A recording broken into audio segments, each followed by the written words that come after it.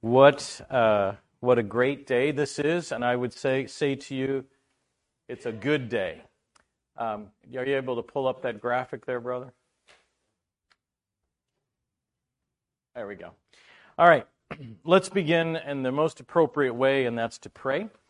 Our Father, we come before you in the name of the Lord Jesus Christ because there is much that we need of you. But before we ask those needs, we would like to thank you. I'd like to thank you that this day you've gathered us together through the working of your Spirit to listen to the Word of God. We'd like to thank you that the Spirit of God assumes the teaching role today, that the Spirit of God is the one who brings understanding, brings illumination, brings conviction.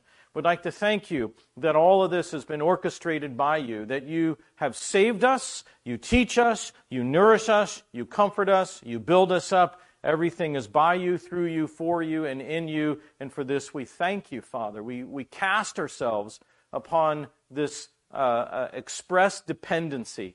Now, Father, as we come, may you grant us extra time, extra understanding. May the Spirit of God be teaching our hearts as we sit and listen. I pray this would be all for the glory of Christ. In Jesus' name, amen. Last night, when we started, we talked about this thing called faith. And if you weren't here, I'll just have a small review. And the idea of faith is that, it's not just about facts. There's a history of faith, and we went back to Genesis to talk about it. We said now it's not just about the content, but it's really about some different features of faith. And one of the most important ones was it's about a person and the reliability, the trustworthiness of that person. Now, I need you to know something today, and that's that you have the most trustworthy person in all of the universe as your Lord and Savior. There is never a moment where he goes, "Oh, I forgot about that one." He even calls himself the trustworthy one, the genuine one in the book of Revelation. He calls himself that. Now, I don't know what you think, but there are times in living in our culture, I wish somebody would just be honest. Don't you? Need I say the word politics? And we go, oh yeah, right? But our Jesus is just like that. He is trustworthy, solid. There's nothing more beautiful than that, isn't there? You can trust someone's word. Our church history, contemporary church history, is littered with lives that have been exposed in their untrustworthiness. In fact, I was very disheartened this last week. I got a phone call from another brother, another state, place you don't know, people you wouldn't know. And he told me this horrible story of impropriety and serving in spiritual leadership. Trustworthy. Our Savior, our good chief and great shepherd is of this caliber of person. So faith for you and I should not be a stretch. It should be so easy. But it's hard, isn't it? And then last night we talked not only about the history of faith, the facts of faith, we talk about the facets of faith. Now, because this is about a person, I'm going to talk about, Lord willing, these next 2 hours, perhaps just one, maybe two features, two characteristics, two qualities of God reflected in Jesus Christ. And I'm doing that for a reason, and the reason is I want you to know who you're trusting. You see, there have been many writers today, some of them college professors, some of them who have taken the center stage of being anti-God, the neo-atheist. What do you mean by that? The new atheist of today. See, the old atheists of yesterday, although they would say God doesn't exist, they were gentlemanly about it. You can believe that, and that's fine. This is what I believe. I just don't believe God exists. But the new atheists today are not just saying God does not exist. They say if he exists, he looks like this person. And so it's an attack, really. It shouldn't be new to us. Satan did it, and they're doing it too. And sometimes I think that affects us when we hear that sort of drum beating about your God is impotent, and your God is a figment of your imagination, and your God is homicidal. He's homophobic, and he's a kind of God that is genocidal, will kill all people. Just read the Old Testament. And they sneer at God in so many different ways. And what's ironic is they actually never read the Bible, but that doesn't matter. And so I think the Christian hears that. Your God doesn't love everybody. What about the LGBTQ agenda? What about them? Your God doesn't have room for them? And we hear this stuff, and some ways we go, oh, well, that's not true. But maybe when we're alone, we go, well, what is true? And what I find is that our faith gets shaken. This happened to me. The practice of medicine. I saw a patient one day. Boy, I could see him on that bed. He was at the auto plant, and they were unloading these large, round, long cast iron tubes, pipes, and something broke loose, and all of them rolled on this man. I'll never forget it. It's kind of like, when you smash your finger in the door and you pull it out and it kind of goes back. That was his body. He came in and he was coding. He had no signs of life. I took the probe, the echocardiogram, and I slapped it on his chest. And for the first time in my life, I saw something I never have dreamed of, and his heart was flat. There was no blood in it. That wasn't the hard part. The hard part was going down the hallway and telling his 16-year-old daughter that her father passed. She screamed 20 minutes straight. I could hear her as I saw other patients.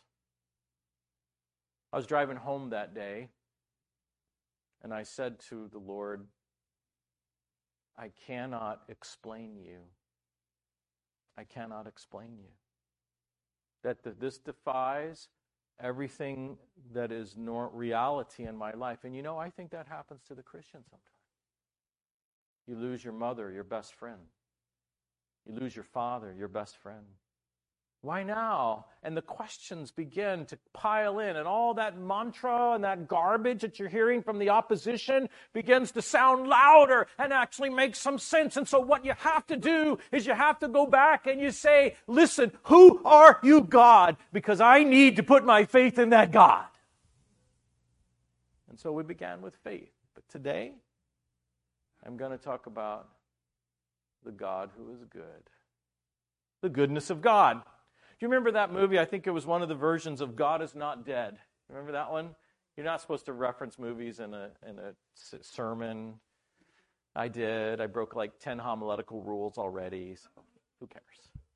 But in that, I forget which one. I think it may be the second one. If you saw that, there is this pastor guy, and he's kind of struggling with his faith a little bit. And then there's this guy from Africa, coming back from serving the Lord in Africa. He's African American, and the pastor guy is trying to get the car started, and it won't start. And he's going, oh, another thing. Ever say that?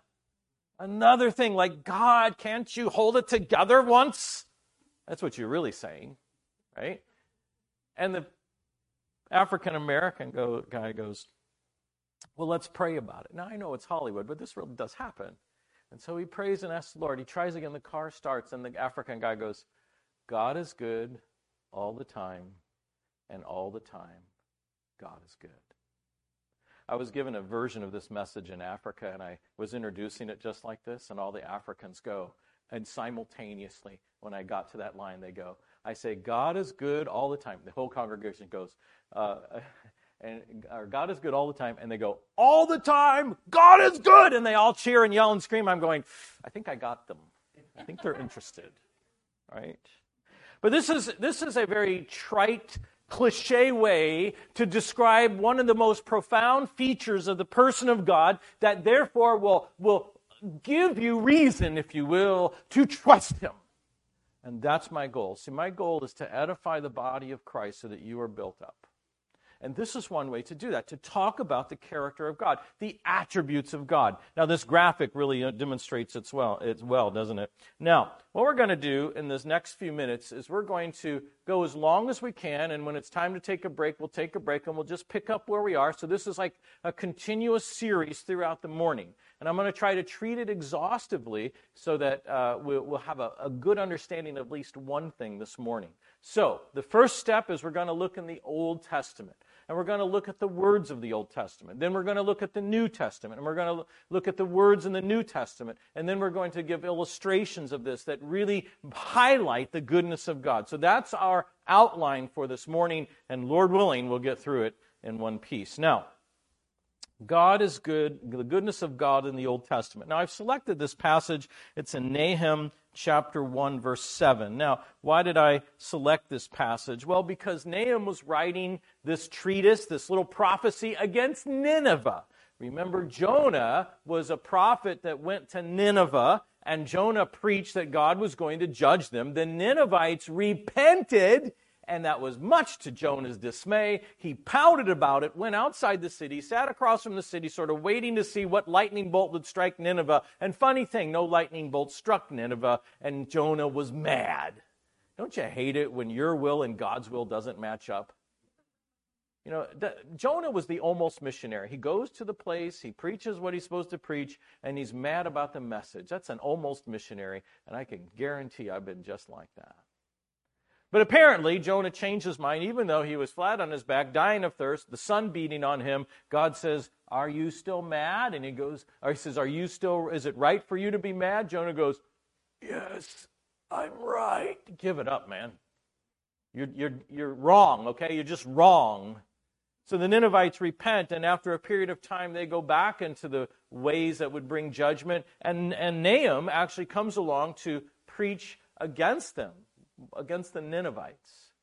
Now, in this first chapter, he talks about what's going to happen, but in the middle of the chapter, you have this phrase, "The Lord is good." So let's just read a little bit. I'm going to read in verse 2.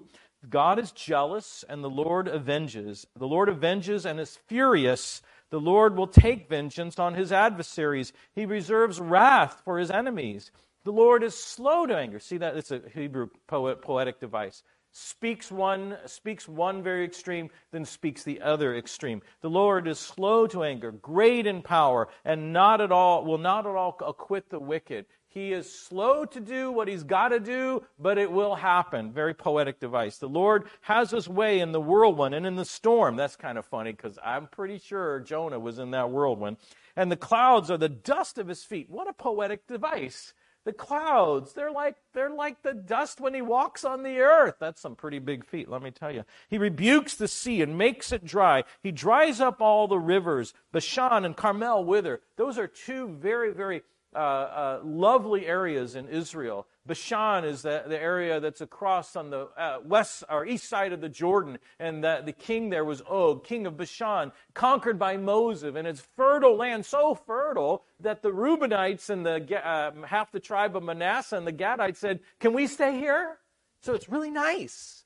Carmel is a beautiful mountain. It's right on the edge of the Mediterranean coast. If you just look off that mountain, you see the Mediterranean Sea. You go down this steep hill, you're into Haifa, today's current Haifa. It's marvelous, beautiful. And he's saying, listen, he dries up all the rivers, and Bashan and Carmel wither. The most beautiful places, they wither because God has a sense of right and wrong. And when it's time to deal with wrong, he will reverse all that's beautiful. And he says, the flower of Lebanon wilts. What Lebanon's known for its trees. The mountains quake before him. The hills melt. The earth heaves at his presence. Yes, the world and all who dwell in it.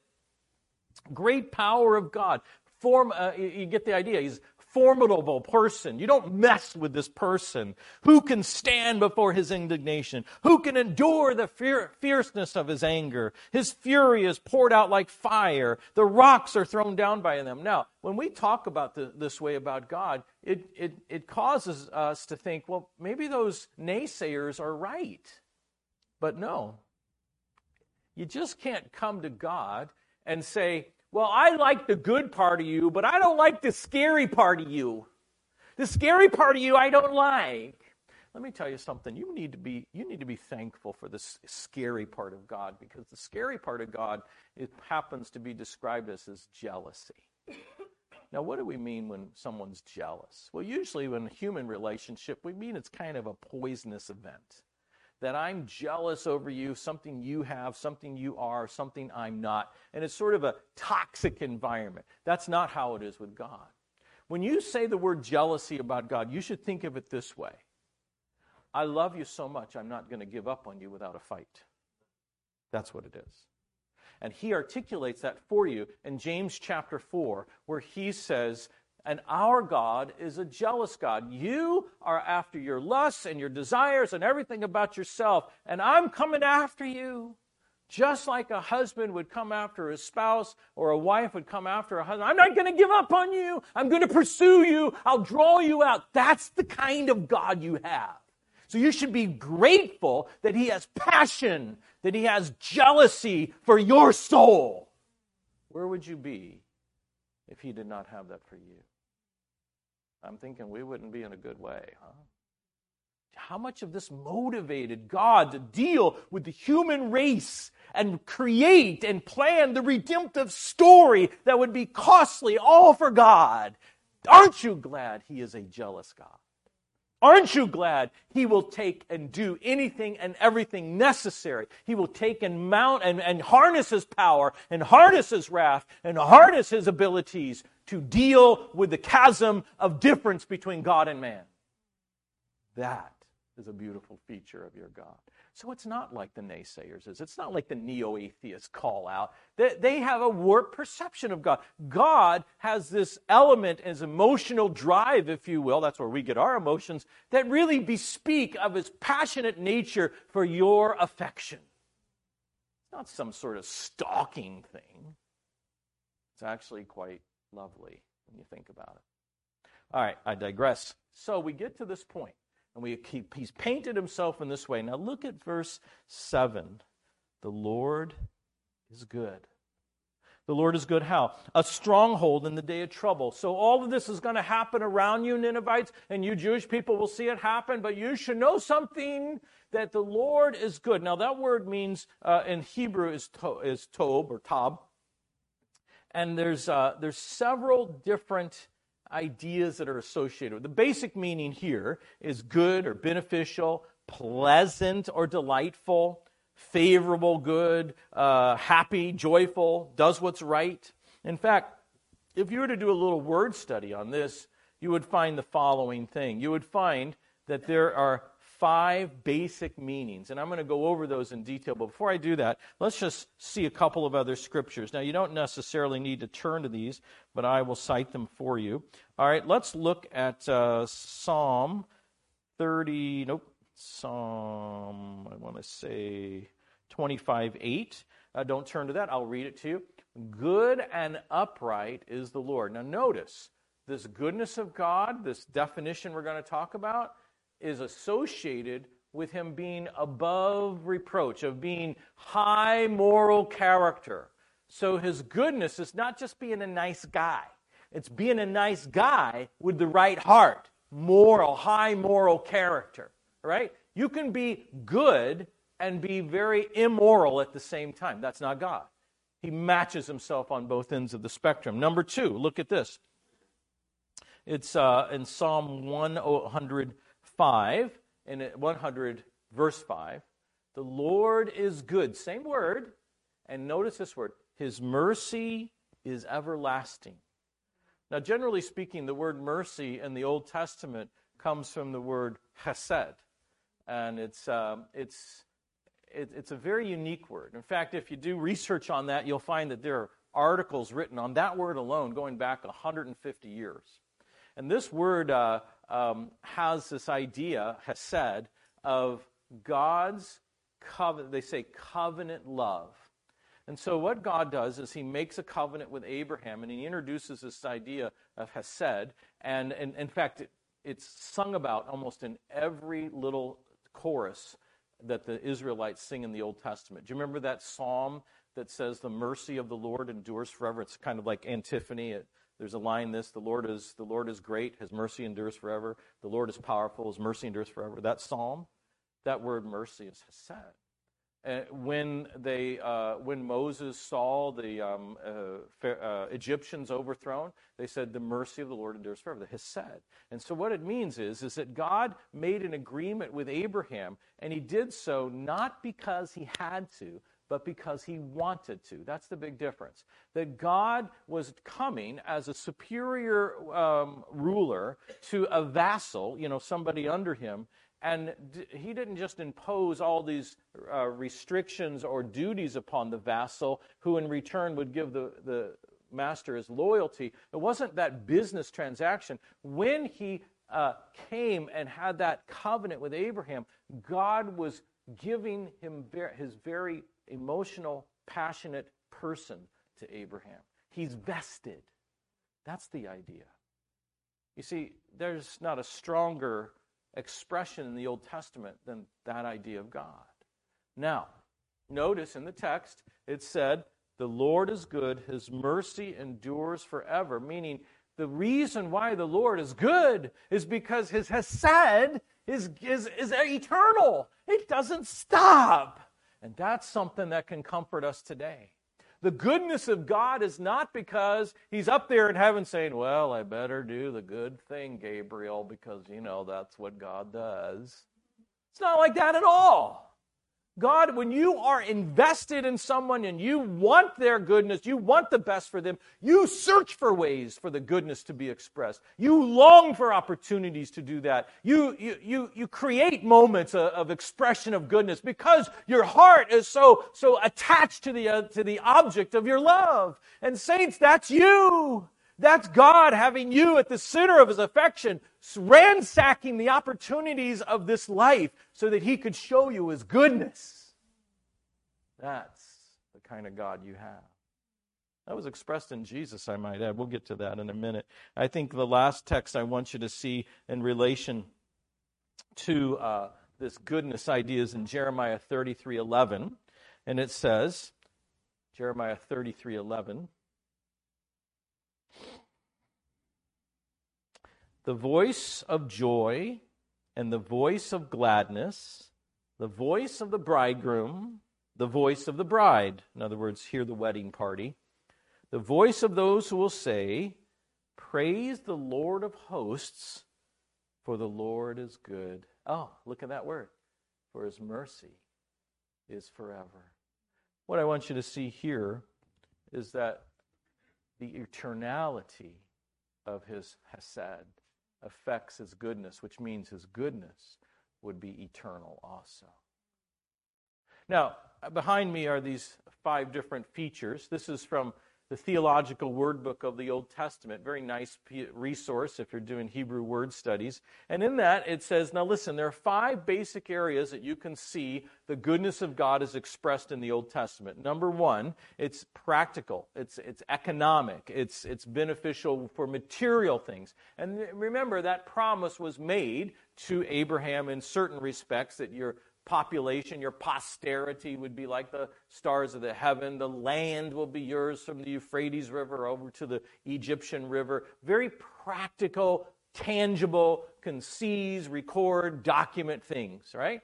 We just accept it. That's who it is. By the way, that's a feature of the Old Covenant. The New Covenant actually uses language like this. He has blessed you with every spiritual blessing in the heavenly places. Not so much tangible, but definitely heavenly. And so we have a switch from Old to New Covenant in terms of concept. All right, what's number 2?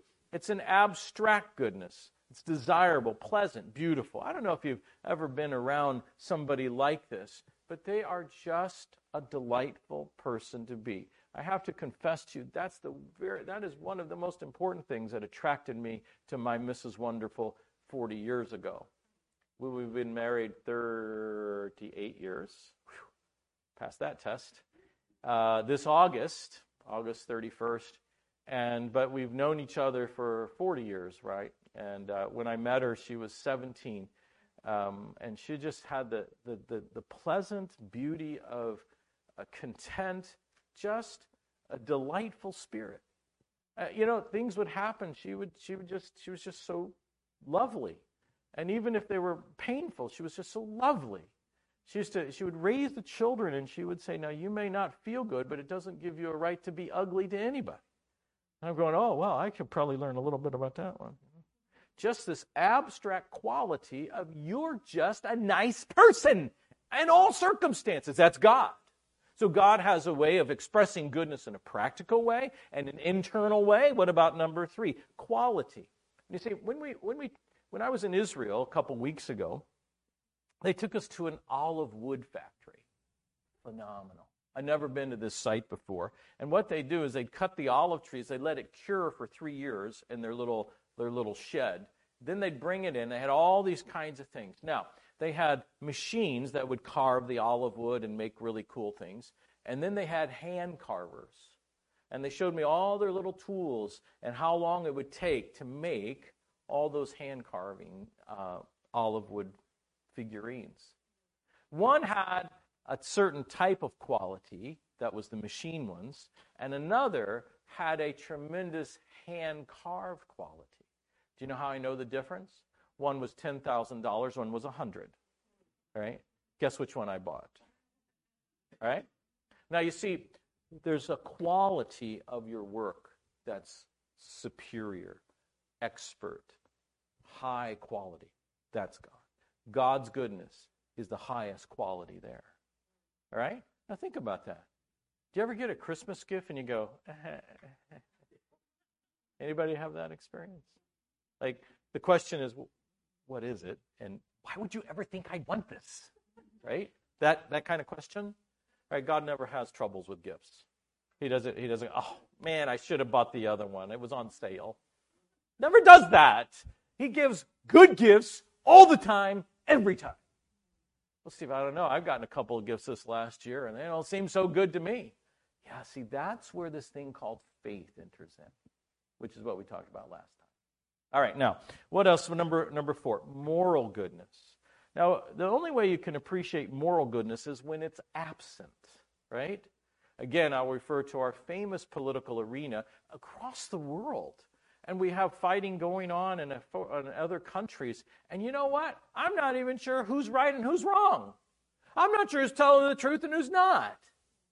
You move around to the Far East, and we're not sure what that country's doing or not doing. Did they really do something with the COVID virus or not? And then you come back home to our country, South America, and you've got like dictators and coup attempts, and you come to our country, and we turn on the TV, and I don't care who you listen to, I'm not sure who's telling the truth. I just wish at some point, in some way, and somehow, we actually had somebody who was morally solid. Guess what? I've got great news for you. There's this guy. His name is Jesus Christ. And he will actually become, one day, after a 7-year of kind of like dealing with the world in Israel, he will become world emperor. World emperor. And the thing about him is that he says that when he is in that position on the throne of this physical planet, which he always has owned, but he went to the expense of buying it back when it was stolen by Satan, what he'll do is he'll rule with righteousness and justice. Man, don't you like that? I mean, I don't know about you, but sometimes when I was in the workforce and I would be working with my other doctors, they would purposely go slow. So I ended up seeing more than they did, and I'd do twice as much work. And there's nothing like doing twice as much work while somebody else is being lazy. Right? Don't you hate that? Right? That's not going to be part of the regime of this empire, this emperor. His righteousness and justice will go down to the smallest detail and to the highest level. There won't be a lack of moral goodness, no immorality. There will be perfect, pristine goodness of the entire world. That, my friends, is something we long for. That's your God. That is your God, and that's who He is. Now, finally, the last one is technically or philosophically good. What do we mean by that? Well, what we mean by that is just this idea when we say, this is a good thing, right? Now, God did this, and I'll cover it in a minute about creation. He does creation and goes, It's a good thing. It's a good, whatever this is, whatever all that's happening, it's good. The way I like to experience it or think about it is when people get saved. We had this guy. He was saved 6 months ago. He came to our chapel the last 2 weeks. And he was so brand new Christian. And he's sitting there, and he says to me last Sunday, he says, I'd like to be baptized. I go, well, have you been baptized already? Yeah. I don't know what it meant. I said, well, what do you think it means? I don't know. I was told I was baptized for the forgiveness of sins. I go, well. And so I explained it to him and the picture and Romans 6 and the whole thing. Literally, he goes like this. No kidding. That makes so much sense. Can I be baptized today? I go, well, don't you want your family to be here? I just want to obey God now. You know what I call that? Philosophically great. I wouldn't trade that moment for anything in the world. And guess what? I baptized them. I loved it. I thought it was just, the whole assembly was aflutter, and we couldn't believe the hand of God working right there. We had 2 other baptisms that day, too, and it was in the Hispanic meeting that we all gathered, and we're all just having a fantastic... I just stood back, and I looked over the flock, and I go, God, this is so good. That's what he means by this last one, right? He just brings goodness. All right, so this is the idea I need you to see. I want you to see a good description of the goodness of God. Let's look at, I've got 3 minutes, so we're going to use them all, okay? So we have the creative goodness of God. You said 10 till, right, bro? 10 till? Okay, don't worry. I'm gonna keep to it. I can show you that I actually can tell time. All right. I do remember in Genesis chapter 1, 4, 10, 12, 18, 25, God saw that it was good. Now, if you're the creator and you make something and you finish as the artisan, the craftsman, and you go, this is good, this is good. Pretty much what you say is the only expert in the room. So if you call it good, who's going to say, well, I don't think so? There's no one bigger than that. It's just God, and He's the artisan of all artisans, the craftsman of all craftsmen, and He made all that you see in its ecological balance, both from the celestial bodies all the way down to the microscopic nature of cellular DNA and mitochondria. You know, those little things that make energy, that make you actually stay awake during this meeting. And so what happens is He's got this fantastic macroscopic way of balancing the planetary systems, the ecological systems, the systems of gravitational pull and centrifugal force and physics and the mathematics that's involved. He's got the biology outlined so that the sun and the chloroform and the CO2 and the oxygen are replenished. The water cycle is perfect. And if, by the way, you're wondering even something better than that, of how something that looks like a piece of meat can actually come into your body and give you strength and energy, He's got that too. And He is saying it's good. And then He comes along and He said, listen, there is something that may not be good. Now, I'm a little confounded by that. Why would God, who's perfect, make something, say everything's good, and say, oh, wait a minute, there is something that it's not good? It's like He purposely put that in there to know that it would need to be fixed. And what was not good? It's not good that man should be alone. I can testify to you, it is not good for me to be alone, okay? And so God says, and looking at the human race, He says, therefore, I'm going to make someone who is comparable to Him. She'll be able to talk like He talks, walk like He walks, think like He thinks. They'll be able to interact on an intellectual level, on an emotional level, on a spiritual level. They'll be able to face each other, 2 different entities of the same piece of dust, so that they can be totally transparent and never be ashamed. This is brilliant creation at its finest, and God makes woman.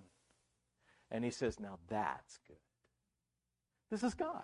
He is good in His creative ability, better than those people who are using their fine microscopic tools to make carved olive wood figurines. He was making the universe perfect. That's God's goodness. And let me tell you something. If God started out creation that way, what do you think he will do when he makes new creations? Are they going to be flawed? Are they going to have marks of scars?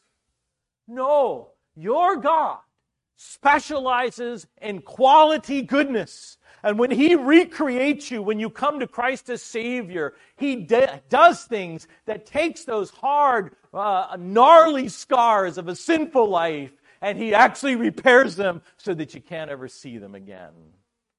Your God is so good that he will bring to you an atmosphere, an attitude, a persona, a paradigm in which you can actually see life and see its goodness, although there is tragedy that's looming at every corner. Your God is that good. God is good all the time, and all the time God is good. That's your God. And that's totally different than those naysayers who are saying, I don't really see how your God is good. I say to you, Mr. Neo-Atheist, you don't understand the definition of good. All right, we're going to stop here. Let's pray, and we'll come back in a few minutes. Father, thank you for this opportunity to just begin to open the Word of God. Let us not escape today without knowing you better and trusting you more. In Jesus' name.